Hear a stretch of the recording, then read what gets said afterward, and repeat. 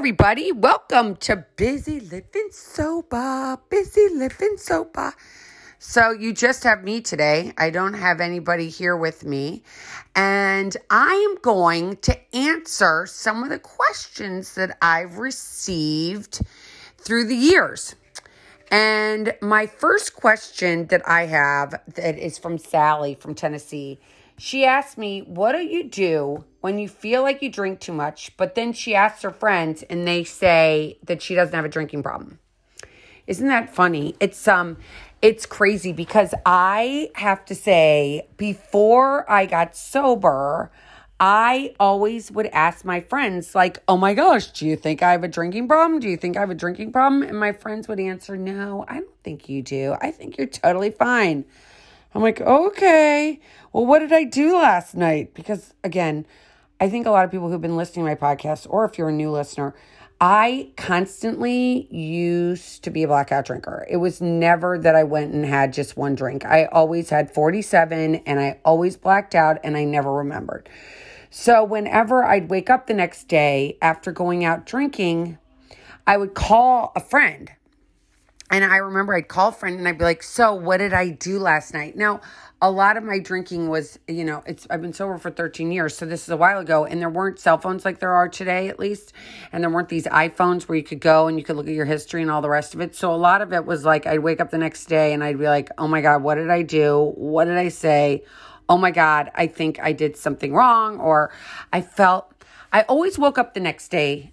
To bring this to Sally, I always woke up the next day going, oh my God, I feel like I drink too much. Like, why is it every time I go out, I black out?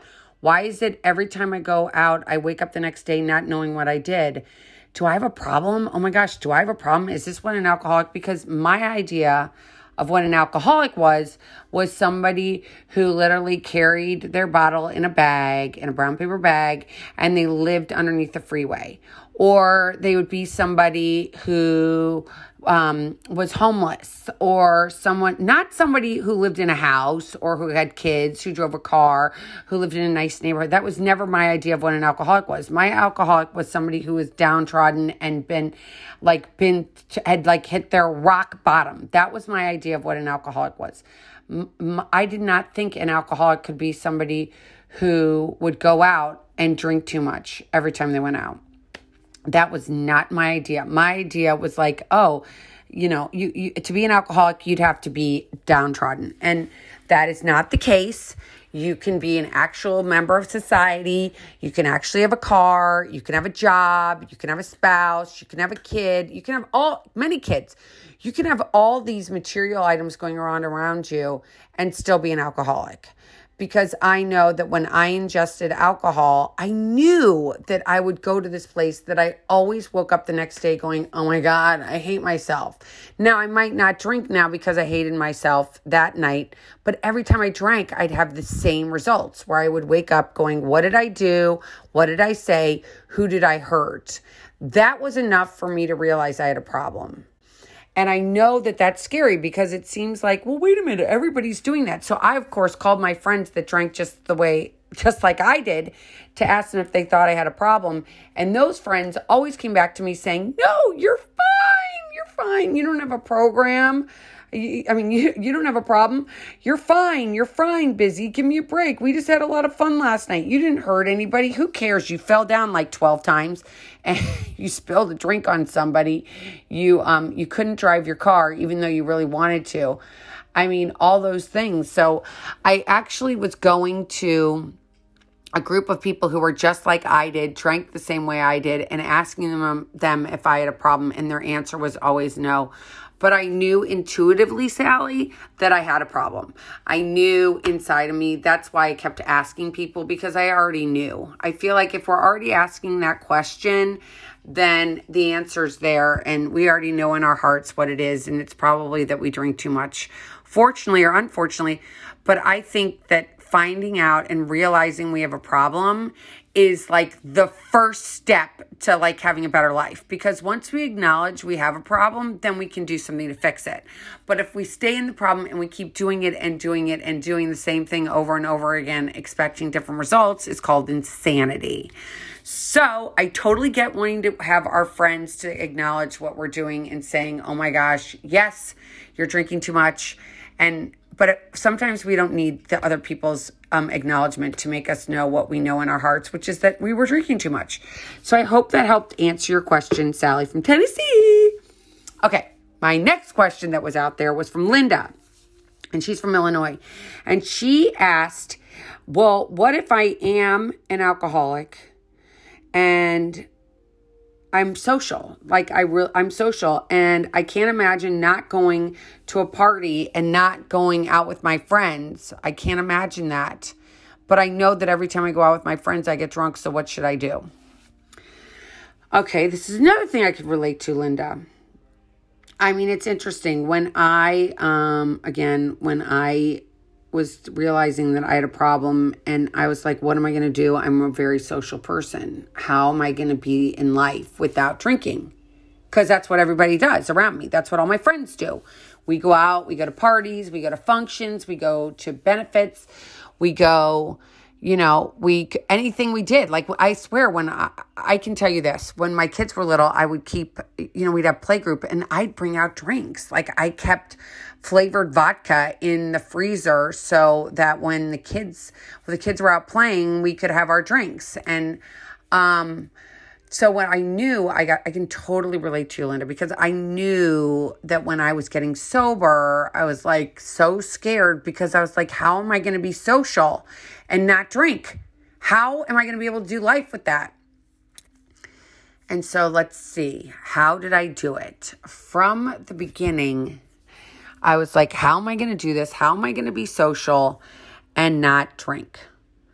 Okay, so I knew I'd heard of these 12-step groups, even though it was the last thing I ever wanted to do. I have to tell you, it was the last thing I ever wanted to do was the 12 steps, but I knew I needed to be with like-minded people that didn't drink, but then were still fun, right? So it's like, where am I going to find the people that don't drink, but still like to have fun? Because let's face it, the recovering alcoholic still has the same personality inside.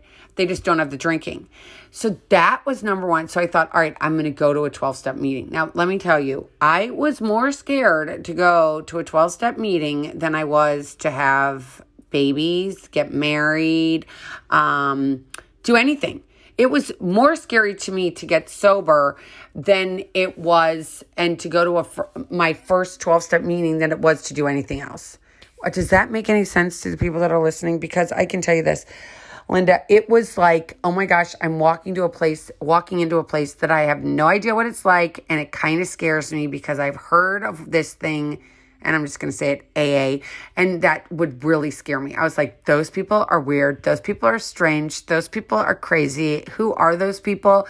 They're really anonymous, and they go into church basements, and they don't talk to anybody about it, and it's their secret, and it's so weird. To me, I was like, what is that? And a lot of it made me scared. I have to say, a lot of it, the total unknown of it was really scary to me. But I think the thought of keeping drinking was even scarier because I was getting myself in situations that were really scary, like driving my car with my kids in it after having too many drinks that I should have been driving. That scared me enough that I realized I have to do something different. I have to go and get help. I have to go, but I don't want to do this by myself because, again, I like people and I want to have fun and I want to be around other people. So that kind of trumped my fear, the reality that there were other people there, that I was going to be willing to meet new friends. So I was like, okay, I'm going to go to this and I'm going to see what it's like. And that's what I did. I went, I saw what it was like. I took the time and I went, and I was willing to be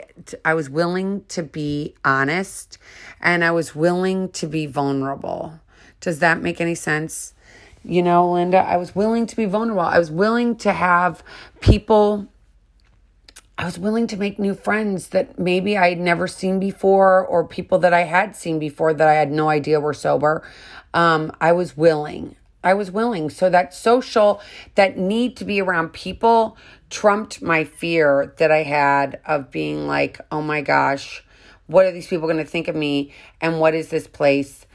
I wanted to make friends more than I was scared. I hope that makes sense and I'm answering your question. But there are people out there that are sober and that are fun, because if you think about it, you're a drinker and you're fun. So that fun that you have inside of you is not going to go away just because you put down the drink. I can promise you that. You will still be fun. You're just not going to be falling down like I was, or crashing into cars, or doing whatever we do when we're in our drinking. You're going to be you, which is a huge gift. Thanks again for the question, Linda. My next question is from George. And his question is, what's up with meetings? What is up with these meetings? What are these meetings and what is it about? Okay, George, here we go. A 12-step meeting is, for one, it's a group of people who have the common denominator of a AA meeting is that you have to have you don't have to have, maybe you want or are investigating the idea of not having alcohol in your life, not wanting to drink anymore. That's what a meeting is. It's a group of people who have this same common want, which is to be able to go through life without having to have to drink. And meetings there's all different kinds of meetings. There's meetings that are for whatever your sexuality is. If you just want to go to meetings for just women or just men, if you want to go to gay meetings, if you want to go to transgender meetings, there's all sorts of kinds of meetings that are out there. And they're a common place for people to go. And a lot of times they're in church basements, and people might say, well, why are they in church basements? Well, the real reason they're in church basements is because churches tend to give their space freely, meaning they don't have to pay a lot of money to rent the space. A lot of times churches give the space away for free. And so it's a place for people to go and meet, and the space is free and it's safe and it's clean. And lots of times they have coffee pots that they're willing to let us use, and they're willing to let us use their kitchens. And so it's a place to go. And in a meeting, there can be anything. You only need 2 people really to have a meeting, and there can be upwards of hundreds of people, depending on where the meeting is and what city you're in and what time the meeting is. And I can tell you this, anonymity is one of the foundations of the program, meaning that the anonymity piece means that you don't give your last name. You just give your first name. So I'm Elizabeth, and I'm an alcoholic, and no one has to know my last name. A lot of people don't know my last name, and that gives you the anonymity piece. You can, if you want, tell people your last name, and I've heard it many times that people will announce their entire name. That's up to you. But the anonymity gives you a little bit of safety of knowing, like, oh my gosh, these people are going to know me. They can look me up in the phone book, or they can contact my employer, which of course nobody wants anybody's employer to know what they're doing. So a meeting should be a safe place where people are going to where hopefully they're going to help you feel welcomed, and they're going to, give you some love and some guidance and show you how they get, sober one day at a time. That is what I have found in meetings the whole time, is a place that's actually really safe. I've always felt safe there. I don't know. I can be myself, and I can be really honest, and I don't feel judged. And it's really, really nice. I actually find a lot of people that have a lot of love to give, and a lot of time, a lot of patience. George, it's a great place to go to. And I know in the beginning, it's a really scary place to go. And I mentioned that in my earlier talk when I was just addressing Linda. But George, it is scary to go to your first meeting and raise your hand and introduce yourself. And you don't necessarily have to say that you're an alcoholic unless you really want to. I always say, do what you feel right in your heart, and eventually you'll get there. And I have to say this, There are a lot of meetings, especially if you live in a major city. I know in New York, I know in Philadelphia, I know where I am in Florida. There's, so many meetings a day, it's not even funny. I mean, there's not probably, you could go to probably fill your entire day going to meetings. And so if you go to one and you don't like it, don't give up. Don't give it up. Don't give up. Keep going till you find a place that you feel comfortable in. Because I promise you don't like every restaurant you go to. You didn't like every bar you went to. And it's the same thing with meetings. You have to give yourself a chance to keep checking them out till you find the right place. Hope that answers your question, George. Thanks so much. And then I have a question from Mike from Texas. Hi, Mike. Mike said, I don't believe in God. And what does God do? So you don't believe in God. What is God? What is God? And I think that's a really good question, Mike. Thank you. And thanks for having the courage to tell me you don't believe in God. I think that God can be an acronym, which is good, orderly direction. It can be a group of drunks, just to name 2 acronyms. Dog spelled backwards is God. If you didn't know that, it's kind of crazy, but it's true. And God can be anything you want it to be. I know a lot of people that are really religious believe that God, if you're Catholic, you believe that God died on the cross and Mary Magdalene went to the tomb and the rock was moved and there was no more body. If you don't have to believe that to believe in God. I think that God can sometimes be the wind. God can be a doorknob. God can be a tree. God can be whatever you want God to be. I don't think that we have to judge ourselves so much on putting a precise example of it. I know this. I was raised, my mom's Irish Catholic and my father's Jewish. So they have 2 different kind of a little bit, they're very similar, but they have a little beliefs on what God and what happened and the stories. So for me, I've been raised, though, going to Catholic church. And so I went to Catholic church, and I was really scared of what God was because there was a lot of shame. There was it was kind of scary. It was like, if you do this, you're going to go to hell. And hell sounded like a place I did not want to go to. And, but it was very scary and very dark. It felt very dark to me. I don't know if anybody's listening could relate to that, but it really felt dark and it felt very ominous and scary. So for me to really figure out what is God, and for me, God is love. God is trust. God is, the way you feel when you look at your kids. God is when you look at somebody you really love. God is hope. God is faith. I could talk about God forever and ever. I love having a God. To describe what it is really hard in words, because it's more than its feelings. It's that sense that I'm not alone. It's the sense that somebody's got a bigger plan than I could ever imagine for my life. It's the sense that there's something out there bigger than me, that it's everywhere. I don't have to go to a place that's filled with bricks and mortar to go there, meaning a building. It could be anywhere. And, sometimes it's someone who's passed away. I mean, a lot of people who's been following me for a long time know that 3 of my best friends have died since I've been sober, and I haven't had a drink because of them dying, but it gives me a sense of hope and love to know that they have died and gone to a better place, and that's with God. And you might think that I'm delusional thinking this, but it gives me a sense of peace that there is a heaven and that God has a plan that's bigger than I could ever imagine. And if I turn my will over to Him each day, that my life's going to be amazing. And it has been. And it's so warm in my heart.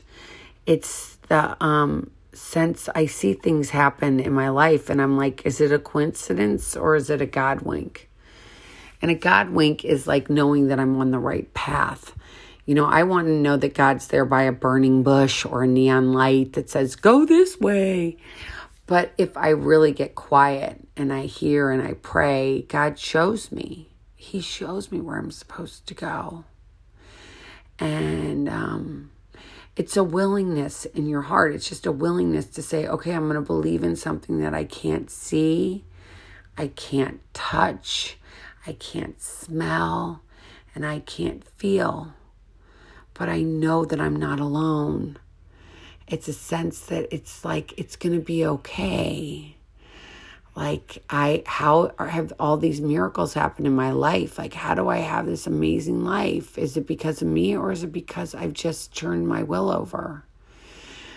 I'm going to end with this question, Mike, with, if you hear a lot of famous people speak and they see how things happen in their lives, it's never really something that they work. Sometimes hard work pays off, but a lot of times it's like, people say, well, I was in this place and this person came up to me and presented something and it was a miracle that it happened. How did that happen? How did that person find me right there, right then? Sometimes the explanation for that miracle is God. It's that simple, that it's God. It's not you. It's a miracle. And miracles to me can be God, if that helps you at all. I hope that helped you. I know that if you let go of your expectations and you let go of your ego and you just say, all right, I'm just going to trust today and just see what happens. If you do that for a little bit of time, just say 90 days. See how you feel after those 90 days. Say, I'm just going to be open to the idea that God's going to be whatever. If it has to be your car, if it has to be your lamp, if it has to be the wind, if it has to be the clouds, whatever it has to be, just having faith in that today and doing that one day at a time for 90 days. And let me know how you feel after that. I'd be really interested to see how you feel, because I think that you might change. And if you're open and willing to change, then I think you might see something. I hope that helps you. I really do. Thank you again, Mike, for that question. That was Mike in Texas. And my last question, I think, for today, because I've gotten really deep here, is letting go. And that is from Barbara in California. Barbara wrote to me, what does it mean to let go?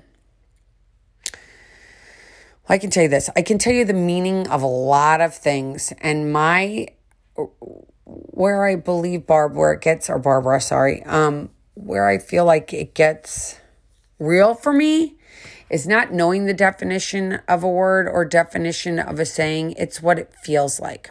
So, what does it feel like for me to let go? For me to let go, okay, the first one I'm going to start with, the first analogy I can give you, or example of what it means to let go.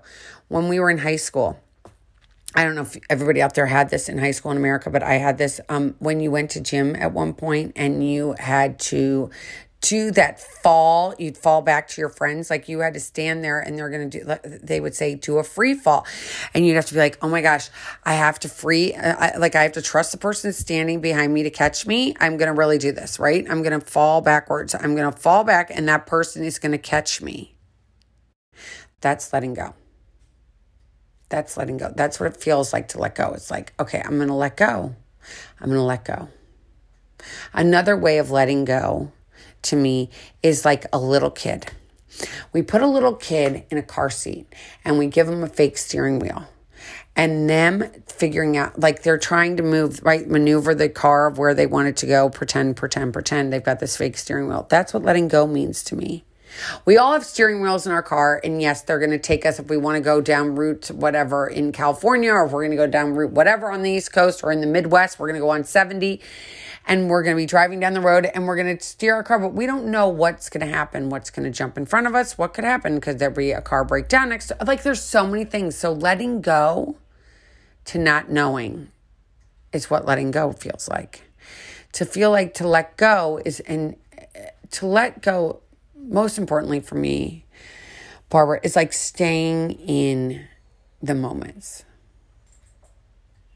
If I can let go of an outcome or an expectation, I can let go, right?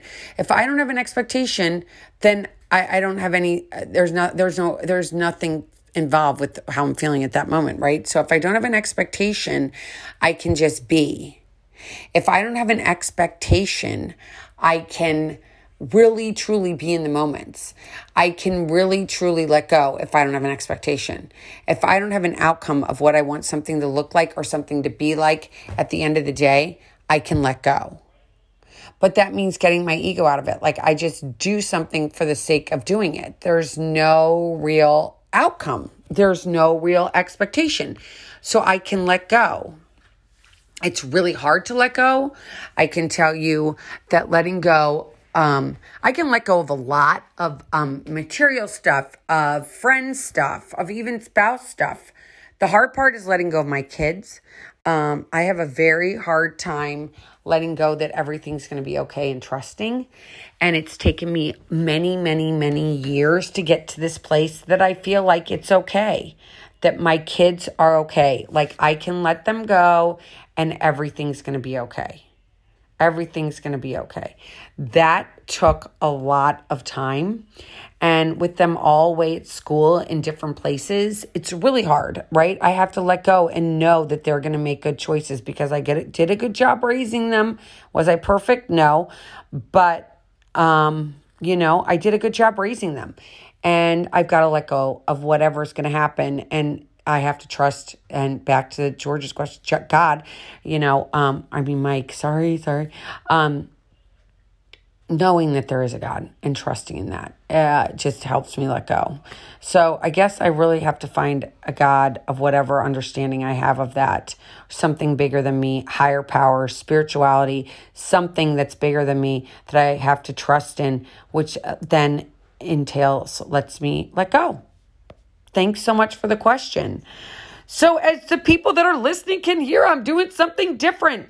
If you have a question for me, if you have a question for yourself and you feel stumped and you're like, I don't have anybody I can talk to. I feel like I want to be honest with somebody and I don't have anybody to be honest with. Write to me. I promise I will. If you want me to announce your name and where you're from, I will. And if you don't, I don't have to. I can make up a name.